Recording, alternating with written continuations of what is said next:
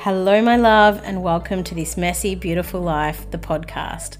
My name is Erin, and I am so happy to have you here. I'm a coach and mindset mentor, a recovering overthinker, an imperfect human on a journey of growth, joy, and healing, and I'm inviting you along for the ride. This podcast will explore concepts of self-development, spirituality, and harnessing our brain-body-soul connection for powerful growth and healing. It's my intention to use this space to change the narrative that says if you are healing, you are broken, because it's just simply not true. The way I see it is that growth and healing is at the heart of us continuing to rise and evolve as humans. So if you are someone on a journey of personal growth and healing, whether it be right at the beginning or currently leveling up and really living the fact that the inner work is never truly done, then you're in the right place. And so, my love, let's learn, grow, share, and raise our consciousness together through the power of vulnerability and storytelling. I'm so ready for this, and I hope you are too. So let's go. Hello, everyone, and welcome back to another episode of This Messy, Beautiful Life. I'm so happy to have you here with us today, and another wonderful guest that I have to share their knowledge and experience and all things healing with you today is Julie Lamb, who is a therapist and intuitive business coach. Hello, Julie. Hi, thanks for having me today. Thank you so much for being here. And you are dialing in all the way from? I'm from Texas, in the US. So amazing. It's so good to have you. I say this often, but I love the magic of the internet, that you could be sitting there and I'm sitting here and we're in our offices and we are having this beautiful conversation together. So grateful for the internet for that perspective. Julie, tell us a little bit about you and the work that you do in supporting others in their healing journey. Okay, I'd love to. So I started as a therapist about 20 years ago. And when I was working as a therapist, I actually worked with adoptions. So I worked with a lot of birth parents that were pregnant and trying to figure out their response or what they felt like was the best option for them. And I also happened to teach a group for women. It was called Adults Molested as Children. And so I taught a big group about several groups on that, about their healing journey and helping them. And as I felt very called to this, to helping women through the traumas that they've experienced. And as I have started my business, I opened my private practice about 4.5 years ago. And I started working with a lot more trauma then. And I found that while I love therapy, I wanted to be able to reach more people, and more people wanted to move past their trauma, past their stories. And what I found is that it kind of brought up the definition of like a big trauma and little trauma. And so something to think about with that is the big trauma might be the abuse, the physical, sexual, emotional abuse that people will experience often as children, adolescents. And then little trauma are, perhaps you had, I'm going to call it good parents, but they said things like, you're just not good enough. You just don't know what you're doing. And then even just little stressors that we have, let's call COVID a little trauma, or big trauma is maybe a little full. And so what I found is that trauma looks the same across the board. It's just how it then impacts you and makes you show up in aspects of your life. And that was what was fascinating to me. And that's where I really started to play into more, how can I help individuals that have experienced trauma move on from it to create big, bold, amazing lives that they want. Oh, I love that. And I think this is such an important conversation because, like you said, so many people say, I came from a good home, that childhood stuff it doesn't apply to me. There wasn't abuse, there wasn't any of that big T trauma stuff, but we now know, and even more and more research is developing and we're finding out more and more that we're also different, and even sibling to sibling experiences can be different. And that cumulative trauma or way of being spoken to, and also the other conflicting bit, not through the necessarily bad intent of our parents, can accumulate. No, that's the wrong word. I can't even think of the word. Can result in us having these patterns in adulthood that we don't often realize where they've come from. And so I think I love this work. I love this conversation. And I think it's just so important that we have more of these conversations. Yes. And I think it's important that it's not a taboo subject. Mm, Abuse in general or trauma is often, it's not talked about. People view it as it's a stigma, it's a problem. We just ignore it. And that's the problem, is ignoring it. That's why it becomes a big concern, why people suddenly are like, no, no, no, we don't talk about that. We just don't mention mm. it. And then we're wondering, why do I feel like a screwed up adult? Why can't I do the things I'm supposed to? Why can't my business move forward? Why can't I? And it all comes back to the idea that maybe if we talked about some of this and truly let it out and healed from it, then we can move forward as well. Yes, because we know also that, well, I believe that energy is stored in our body and that trauma is then stored in our body. I know it's always like, don't cry, don't yell, don't whatever. Whereas actually, isn't it something like an emotion can pass in as quickly as 90 seconds if we actually allow it? Yes, that is actually true. They've shown that. And a lot of people think, well, that's impossible because I feel like I cry forever and ever and ever. But what it is if you've ever noticed crying, you'll cry and then it's like it stops. It's like this release of energy. And then another thought comes and it releases all the tears again. Or it's the same thing with Mm. laughing. Have you ever felt like you've been laughing hysterically and then everybody stops like, oh, and then we all laugh at everybody else? And that's a natural response of emotions. Yes, yes. And I love that we're learning so much more about this because, it's those times too when we hold in the cry or we hold in the scream. I think anger and rage has such a bad rap, gets such a bad rap, especially for women, that we're not supposed to express rage or anger. And I really understand where there's times where it's totally not appropriate and it can manifest in other things that are very inappropriate. But this notion that we're not supposed to be angry or we can't feel rage, I think that's something that I know I can particularly relate to over the time. And I know it's been stored in my body and it's there. And then it's this cycle in our brain that tells us we're not allowed to do that. So we hold it in and, that's where like road rage happens, right? Like it comes out in road rage in situations that are completely unrelated because we haven't released it. Yes, absolutely. Yeah, our brain is so amazing and powerful because it has Mm, an emotional trigger response. And that emotional trigger is what kicks off the rational. And so if we ever feel like our emotions are, I'm going to call it out of control, like the anger, the rage, then it kicks against the rational. And that's why we sometimes act, I'm going to call it irrationally, mm. because we're not truly understanding where does this emotion come from and what does it really mean. Yes. So, when do we normally see these trauma responses show up in our lives? So the biggest thing is if you think about your personal relationship and you think about work relationships, or you think about to me, the biggest place it shows up tends to be in relationships, Mm, but it also shows up in just our own ability to make a decision or our own desires for what we may want to do in life. And I like to look at it and say, there are there's four responses essentially. So a big decision has to happen, or my partner's yelling at me, or my kids are crazy, or whatever. And we have basically four responses mm-hmm. where we either want to fight, flight, freeze, or fawn. And so when we do one of those four things, this is how it tends to show up. We all know the best way to look at this is, let's pretend a bear is coming at you. Mm-hmm. So he comes at you, he's coming to get you, and we all like freak out. And so you're either going to run away, which we all know is bad. We're supposed to play dead, right? So we run away, and that's the instinct to just flight, to get away. Yeah. Some of us will freeze. It's that deer in the headlight, like, oh crap, there's a bear. What are we going to do with this bear? Mm. Or with like the where we fight it. We think that we're big and strong and we can fight this bear. I haven't seen that happen yet, but we think it can happen. And then the last one is this fawn. And the fawn is one where it's like we try to head it off. We try to say, oh, hey, bear, I'm not a big deal. It's not a problem. I'm sorry. Don't worry about it. And a lot of times when we think about anything in our life, any relationship, or we think about any decision, we're going to have one of those responses. We're going to just say, nope, I'm not going to do it. I'm going to run away from this. Or we might be like, there really isn't a decision. I don't know what you're talking about. Or we might even say something like, I'm going to just buckle in, just make one. And I'm just going to work really, really hard and hustle through it. Or the one where it's like, decision?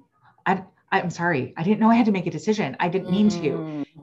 And those are the responses that come from what we experience as trauma, either as children, adolescents, and even into adulthood. Right. So do we all have a default? Like, is it one that we're most likely to go to, or do we change? I think I've seen where people have generally a default one, Yeah. because they've seen that it's worked. Yeah. So like I think about fawn, and I think about if your partner is yelling at you and you always knew that the best way to get them to stop yelling was to just head it off. Be like, I'm sorry, I did this wrong. I didn't mean to do this. So then in business, what this is every time you have to make a change, you might apologize to everybody else. I'm sorry, we need to move your appointment. I didn't mean to, make this, or I didn't know how this would work. And that just tends to be a natural reaction based upon the trauma that we experienced once before. So you give the example about the bear. And so am I correct in, well, I know, I believe that this comes back from like our basic bodily functions that were created in a very different time in the world. Now we're living in this modern world where the world is very different, but we still have these very basic, fundamental human responses, right? But is it true that they go off all the time in situations that are not necessarily as threatening as the bear, for example? Yeah, absolutely. You mentioned road rage. I mean, let's think about this. It's not dangerous to drive until you make it an issue. And so we get into the car and we're just driving along, and then we feel somebody cuts us off. And then it becomes how dare they? Yeah. And some of us will try to fight it. That's where the road rage comes. Some of us will be like, oh my gosh, yeah, that was my fault. I should never have done that. Or some of us might be like, whoa, what was that? I don't understand what happened. And that's just normal, again, a normal response to a normal everyday activity that is, again, rooted deeply into how we have naturally always handled stressors and traumas in our life before. And you mentioned how powerful our brain is. When do these, because these behaviors at some point are helpful to us. So what's the difference between them being helpful and them being unhelpful, and how do we do something about that? Yeah, that's a great question. So let's think about the normal stress response cycle. And so we have a stressor that comes in, and I'm going to use, as a mom, I'm highly protective of my children. Yeah. I love my little girls. Mama bear comes out fiercely when I hear that there's something wrong. That's again, a response. It's this fight response where I'm like, nope, I'm going to protect you. Yeah. Sometimes though, it's really easy in that instance where I want to protect my children to say, okay, maybe they didn't get it right. Maybe this was wrong. And maybe we can just make it all better. We try to just smooth it over. And this is just a stressful response to an everyday situation. It wasn't like there was actual maybe danger. It was just my kid came home and got a bad grade or at school or whatever may happen. And those are sometimes our natural responses. And sometimes, like he said, sometimes they're good because they make us step up and take action. And sometimes they almost hinder us so that we don't move forward the way that we want to. So what tips do you have then for us to use these responses practically? Because I think, maybe for someone listening to this is the first time they've heard about this, or this is the first time that they've really been able to relate this trauma response to their own life. So they go, oh, actually, yeah, when I do have an argument with my partner, or in the sense of business, or when I'm parenting, my gosh, such a big one in parenting, they trigger us in so many ways. So maybe they're recognizing for the first time, oh, hang on, I do have a default setting and I can see where this might be holding me back. So awareness being the first step, of course. What are your tips then to help someone work through that? And are they different for each of the responses, or are they similar? I think they're some combination. It's a combination of both similar and a little different. Because just like you said, you have to first figure out which one is your normal response. And is it an okay response in that instance? Yeah. So I like to talk about fawn a lot, I think, because it's never talked about. It's just, we don't really think about it. But I'm going to use the example of you have to write an email, let's say in business, or you have to do a presentation, or, have a difficult conversation with the boss, any of those things that essentially create some stress and some anxiety that's going on. Mm-hmm. And then you have this need to do it perfectly, this need to make sure that there's no problems, this need to make sure that everybody handles it just right. And when we do that, what happens is that the response, this fawn response, is essentially, oh, I don't know what to do. I got to make this. We first want to be able to go to our bodies. This mind body connection, go to our bodies and be able to say, wait a minute here, I'm actually safe. I'm actually okay. Like, this is not a problem. And I'm going to just kind of walk myself through, what if I did it this way? Like, so I often think about in college, you have difficult roommates. We all had it. Or you have a difficult partner and you're just like, I just want to yell at them one time. I just want to have a fight with them. But you know that that's not productive. So what you do is you tend to say, okay, I'm going to pretend I have this fight with them. And I'm going to get all the things out that I want to. And it's the same thing with like this idea of fawn, where I'm going to say all the worst things that could potentially happen that I would normally apologize for. And then I'm going to realize I don't have to apologize for it. I'm going to say, it's okay that this looks this way. It's okay that it's different. It's okay that it's like this. And just give yourself so much love, so much grace for it. And I think, and then each response has, that same idea. So I trigger and I look at the fight and I say, okay, why do I naturally fight? And I think, well, I fight because I've always had to protect myself. And I think, okay, well, that's not a bad thing to want to protect myself. And again, ask that same question. Am I safe? Yeah, I'm safe. I don't need to attack. I don't need to become a ninja warrior here. I'm safe. Okay. Why do I want to fight? Well, I feel threatened. I don't feel like I'm good enough. And honestly, a lot of times it comes back to how we feel about ourselves. Yeah. We feel like we're not okay. We're just, something's wrong with us. And that's when, again, I like to say, really, are you okay? Yes, of course you're okay. Of course you're going to be okay. So each, like I said, it starts off with the first one is first being able to say with any of them, am I safe? Yeah. When you can answer that question, then you can go to, where is this like really coming from? Like, why do I want to do this? And then how do I handle that situation as it comes? Yeah. And so what if you find yourself in a situation, as we all I'm sure have, where we don't manage to catch it in the moment, but afterwards, pretty soon afterwards. And I think that's the difference between, starting to do the work early on. We're not always going to catch it in the beginning, even down the track. We're humans, right? Having a human experience. But so I didn't catch it in the moment. I reacted in one of those 4 ways, which is natural for me. What do I do then? Is it the same steps to follow just post that? Actually, after you've noticed it, I tell everybody, you want to give yourself so much love for even noticing it. Yeah. Because oftentimes we'll just go and be like, why is everything still so crappy? Like, why is this just not okay? And if you just sit there and say, okay, wait, actually, no, wait. Yeah, I can see why I reacted that way. Of course I reacted that way because this stress, this trauma, this response, whatever it may be, of course I acted that way. And then be able to say, okay, what would I do differently next time? Yeah. How do I want to handle this?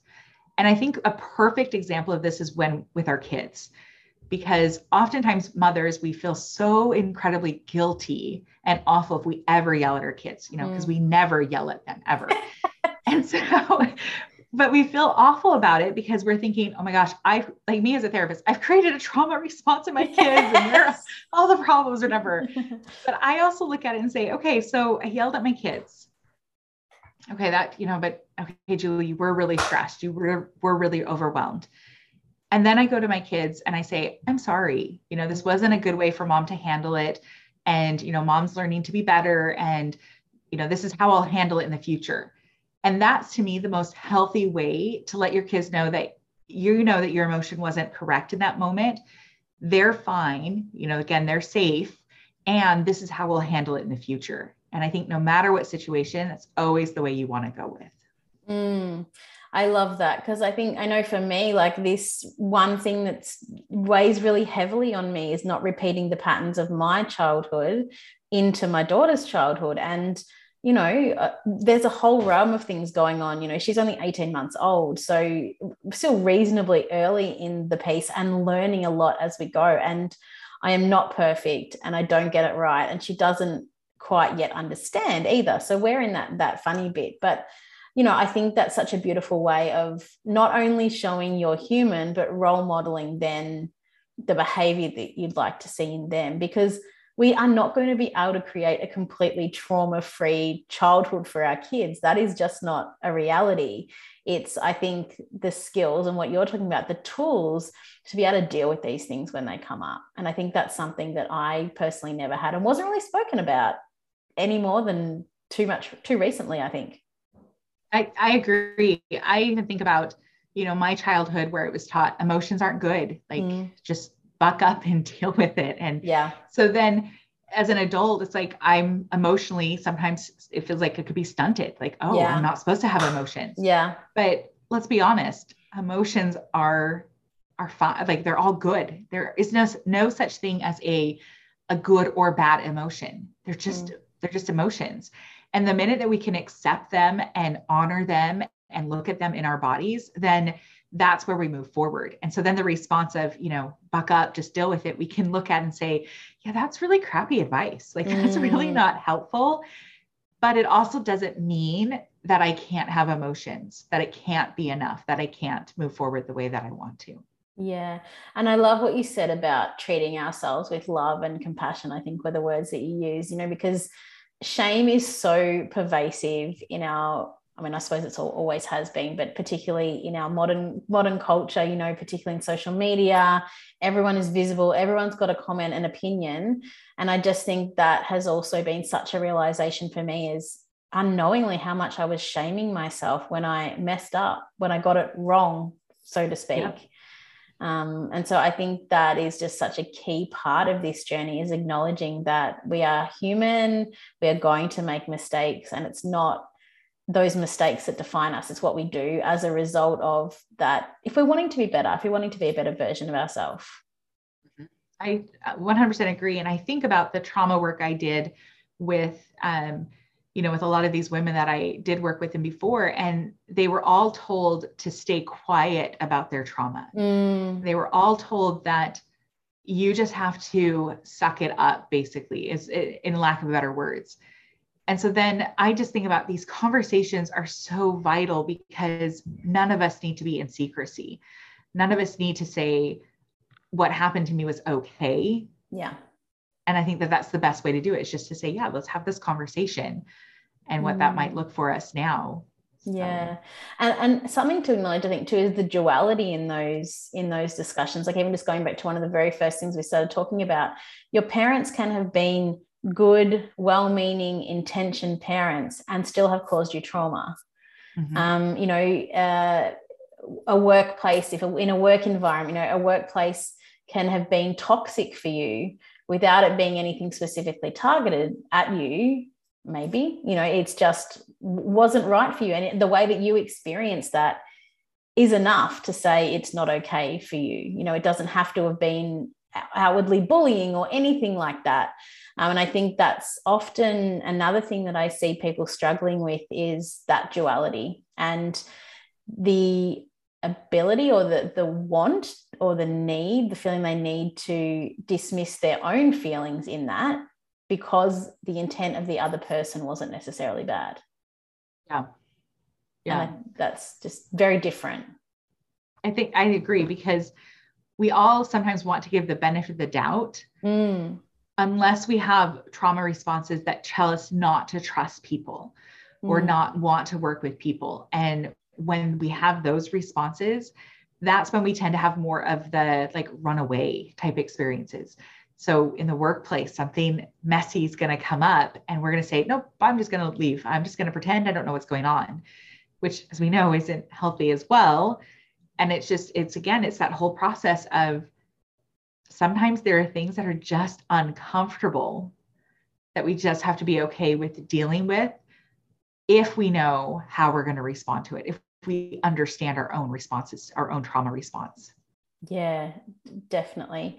So just going a little bit on a slight little tangent, you know, when we're talking about, you know, you mentioned for the mind-body connection, so important, and actually allowing ourselves to feel in what our body is telling us in any different moment, and being able to, I guess, regulate that through different strategies.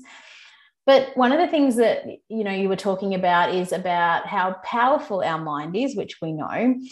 But I'd love to explore a little bit more this concept that also our brain and our body doesn't necessarily know the difference between a real experience or us cycling through a negative experience. So we can actually create in our own selves a recreation of an event that is exactly the same as if it were happening. Can you talk to us a little bit more about that? Yeah, and I want to use that with an example of if you experienced something tragic, like on the street, like you were mugged, for instance, then oftentimes as you're walking down the street, you're afraid. You might have that natural fear in your body, and you might even be thinking, I don't know why I'm afraid. Even if you do know the event, but sometimes we work it up. I like to think about this the same as like watching a horror movie. I think horror movies are awful. So do I. I'm not into them. but the whole thing is that a horror movie, we know intellectually that it's not true. Like we know that, but watching it, oftentimes our brain starts to say, oh, no, this is true. It's as if we were being attacked on the street. Yeah. It's as if we were really having that happen. And so then again, using that example, whether I really was attacked or I happen to watch a movie about it, I walk down a street and I have this fear that it could happen. One of them's real, one of them's not, but they're internally, I'm going to react the exact same. So I think that that's kind of a way to look at how our mind can trick us into thinking that something is going to happen. Yes. And what does it mean for our ability to be able to move on from that? Like if using the example, I love the example of the horror movie, it makes it really tangible. But if we don't even have the ability to recognize that that's what's triggering us, how do we possibly even make any change when we don't know why we've got this fearful kind of feeling? So I am also very much into some of the intuitive stuff that I do is to actually look at what your body is telling you about the fear. I do a lot of human design, and in human design, one of the things that they talk about is you do have an anxiety center, essentially is what we'll call it. And that center essentially has gates that come from it that say, these are the things that you're more likely going to be afraid of. And then that fear, when it shows up, essentially, this is how it's going to manifest in your body. And so oftentimes I encourage every client that comes to me, whether they have anxiety or they just have doubts, is we look really, where is this hitting in your body? And most likely fear and anxiety is going to be in your stomach. That's just kind of where they all naturally sit. And then we ask ourselves, well, what does that mean? Like, what is it trying to tell me? What do I need to be aware of? And so when you're afraid, sometimes going back and asking yourself, wait, what do I need to be aware of? Do I need to be aware that there is a tiger coming to get me? Or do I need to be aware that I may forget to pick my kids up from school? Like one of them is, there really isn't a tiger going to attack me anytime. But forgetting to pick my kids up from school could be a potential. And that's what you're really trying to think about. What is it really trying to tell me? And it's often the thing that it presents as is often not the thing that it actually is. And that's where the importance, I guess, of doing the work and getting that support from the right people. And I love that you've just introduced this kind of concept of the more intuitive side of things. And I'd love to know more about how you bring together the more traditional talk therapy with the intuitive side of things, because as I've shared before on the podcast and as I shared with you earlier, I now know that I'm such a big fan of talk therapy and therapy in general and having that support. And it's been big in my own personal life. And I also know that it's only gotten me so far. So I'm such a big fan of the bringing of things together. So tell us more about that. So the reason I love therapy, just like you mentioned, is because it does uncover these deep-seated roots and beliefs. And the thing that's so, I got into therapy because I was like, oh, I'm going to save the world. But honestly, it helped me so much as well. It helped me to recognize my own beliefs, my own patterns, the things I did to heal from my own traumas, like all of those things. And it was interesting because when I think about therapy, I often think about the idea that we're dealing with such complex and such deep things. And all of us get to a point where we're just ready to move on from it. We're ready to say, I have talked it out. I have processed it all. I have felt all the emotions. I have gone through it. I have, as I do with my clients, I've burned my letter. I've done the things to move on. And now I'm ready to say, how do I want this to show up in my life? How do I want to now present this? And so I look at it and say, I can't tell you how many times somebody will come to me and they will say, I don't know why I feel drawn to tell you this. And they will tell me something that I just resonate with so much, whether it's a trauma response, whatever it is. And I resonate with them. And then I'm able to say, okay, what do we want to do with this now? Because in the therapy model, it's like, okay, let's dive in, go to this inner child work. And then, if we did some cognitive behavioral stuff, like we can do all that. But when we go to coaching, we take some of that cognitive behavioral stuff and say, okay, now you've let it go. How do we move forward without it stopping us? How do we create businesses that we love without these thoughts, these worries, these fears? How do we create families, connections? How do we do all that now that we know that this past isn't going to come and basically strip it from us? And so that's how I've married them and how I love them. And I feel like that's what makes me such a really good coach, is because I understand all of that behind it. And I also know when somebody gets to me that they've done that work and they're ready to just move on. But I'll be honest, I've had clients that come and they're like, yeah, I've totally processed. I'm totally done. I'm like, actually, no, I don't think you have, because I know, I really truly know what it means to be still traumatized. Yeah. And I'm able to say, I think you still need to go talk to a trauma therapist. I think you need to go really work that through, because I really want to make sure that even though, yes, I can do that work with you, that it doesn't cloud what we do as we move forward in coaching. Because that trauma, and that, whether it's big T or little t trauma, it really, again, can just be the absolute thing holding us back without us even realizing what's sitting in there. So do you recommend a specific type of deep trauma work, or is that really just up to the individual to figure out? Because when we talk about things like energy healing and things like that, sometimes there's this feeling of, again, do we need to recreate the trauma over and over again, or is there a different way of actually moving that trauma? I think it really does depend on the individual. So if I'll share some of my personal experiences. Yeah, great. As I am moving like ahead in my business, I noticed this feeling of like, I have no confidence, or I have no, I was just really struggling there. And it came back from some trauma things that had happened from, some things I'd experienced as a child and some things that I experienced with my parents. And I went, okay, wait, oh, that's why I do this thing I do. And I didn't need to go back and go relive it and go like work through it, because I felt like I had already. I felt like it was something I had made peace with. It was something that I could kind of understand, something that I was okay with.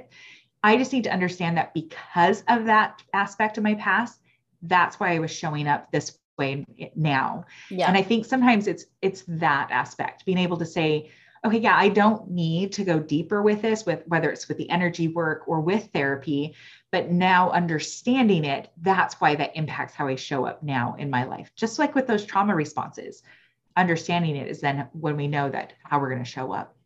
Yeah. And I can really relate to that too. And I think, my gosh, having a business, isn't that just, doing our own thing brings up all sorts of things at all the unexpected times that, I even think about, it's a little bit of a different example, but I think about like money mindset stuff. Like I've had money mindset stuff creeping in earlier this year that kind of came out of nowhere, but I realized I'd been, doing weird things with me. But if I was still in traditional employment, as I said, those sorts of things wouldn't really come up because I would be getting a steady paycheck. I still definitely had money mindset issues. I was still had these underlying worries about money, but I knew where the money was coming from. So it was different.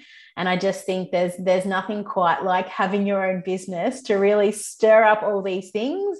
And when you think you've gotten over one thing, you then start to up level in your business and something else comes up. Yeah, for sure.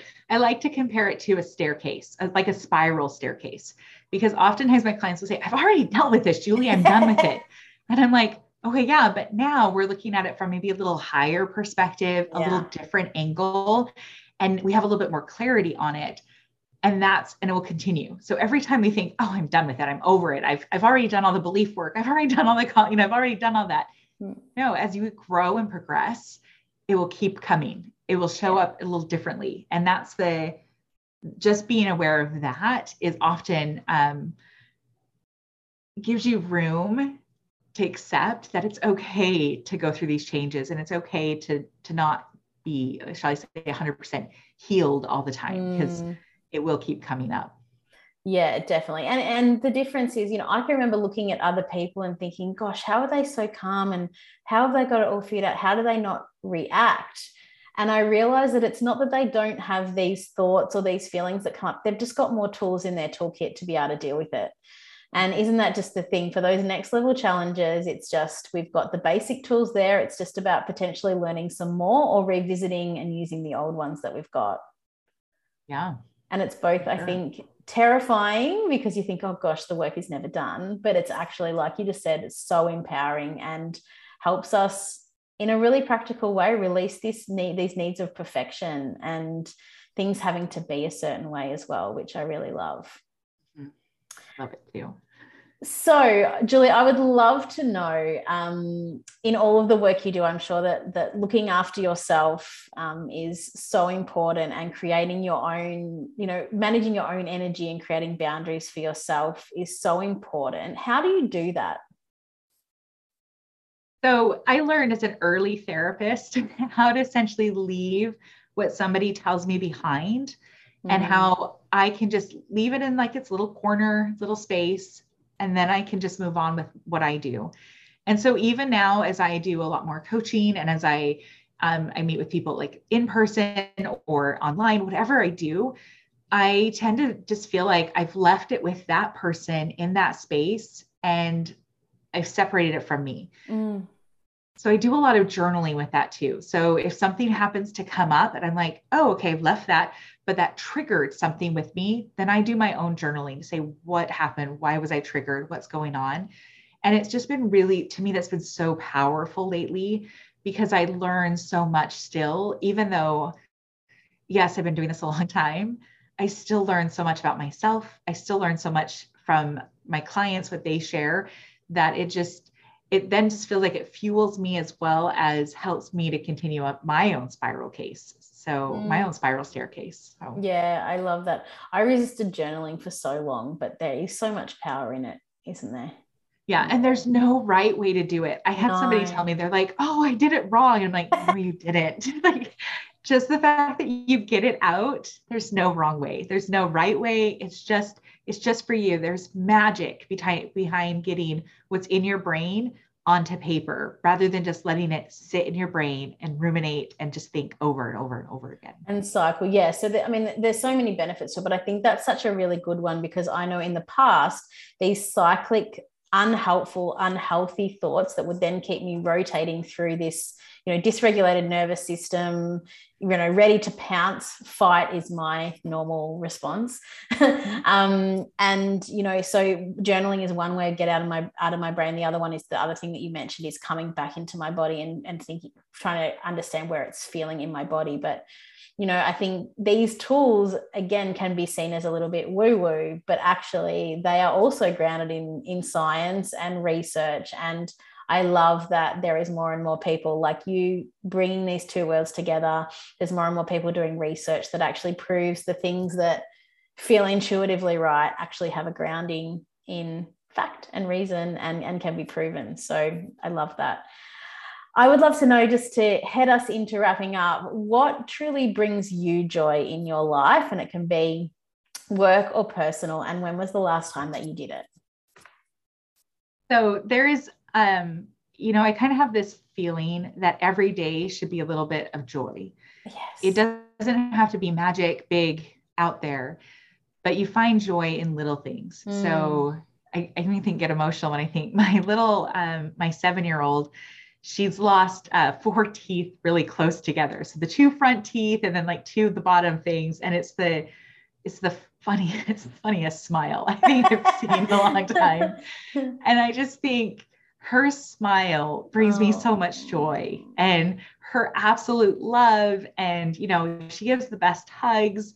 And I think about, I should say all my girls give great hugs, but it's just that whole idea of just the simplicity of that. And so I saw my daughter smile, just even today. And I think that that's one of the little things. I think sometimes also the big things is when I think about my dreams and my goals and my aspirations and, having this grand life. And I call it grand, but it's really just a peaceful, loving life with my husband and with my 3 kids, and just what that looks like. So I do that. Like I said, it's a daily practice that I really strive to do, because when you see what I see and work with what I do, you have to be able to see that there is still a lot of good out there. Yeah, 100%. And our children in their purity, in despite how they push our buttons and challenge it, but them in their joy, in their flow, in that childlike wonder, there's just, not only the love that you feel for them, and I almost feel like I'm transported into your space when you describe that, but the way that they approach the world. And isn't that just what we're trying to do, is keep that in them as adults, and help nurture them and grow, and obviously build up their little brains in the right way, but to help them bring that wonder. Because I now look at, the people I work with and myself, that later in life, we're trying to now revisit and go back to all of those things, like you mentioned, human design, the things that are naturally for us, our natural strategy, the way that we're supposed to show up in the world, that have been conditioned out of us over time. And so I think that's one of the visions I have for the future. And it's not even the work that I do, just the way is that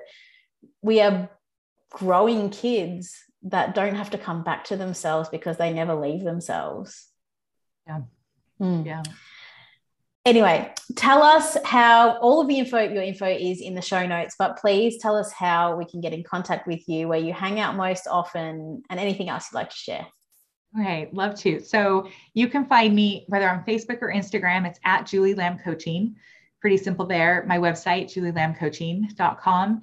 And then I have a PDF that will be linked in the show notes to kind of help you with these trauma responses as well, that I'm excited to share. So I have a podcast as well. It's called What the Hell is My Brain Doing? And so I'd love for people to, go ahead and listen to that, because it gives us more insight into what that brain is doing and what we can do there. Yeah, beautiful. Because I think we all know that our brain is powerful, but it's not until we start digging into it and realizing just how powerful it is and how much it can rule us if we allow it to run away.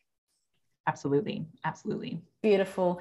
Julie, thank you so much for joining us on the podcast today. I have loved this chat, and I know that it will be extremely helpful to so many people out there who are, as I said, either dealing with this and know that it's something that they're wanting to work on, or maybe may have been introduced to it for the very first time. So thank you so much for sharing all your wonderful insights with us. Thank you, everyone, for joining us. You know the drill. Let us know what you think about this episode. Don't forget to rate and share with your friends. And I'll see you next time. Bye.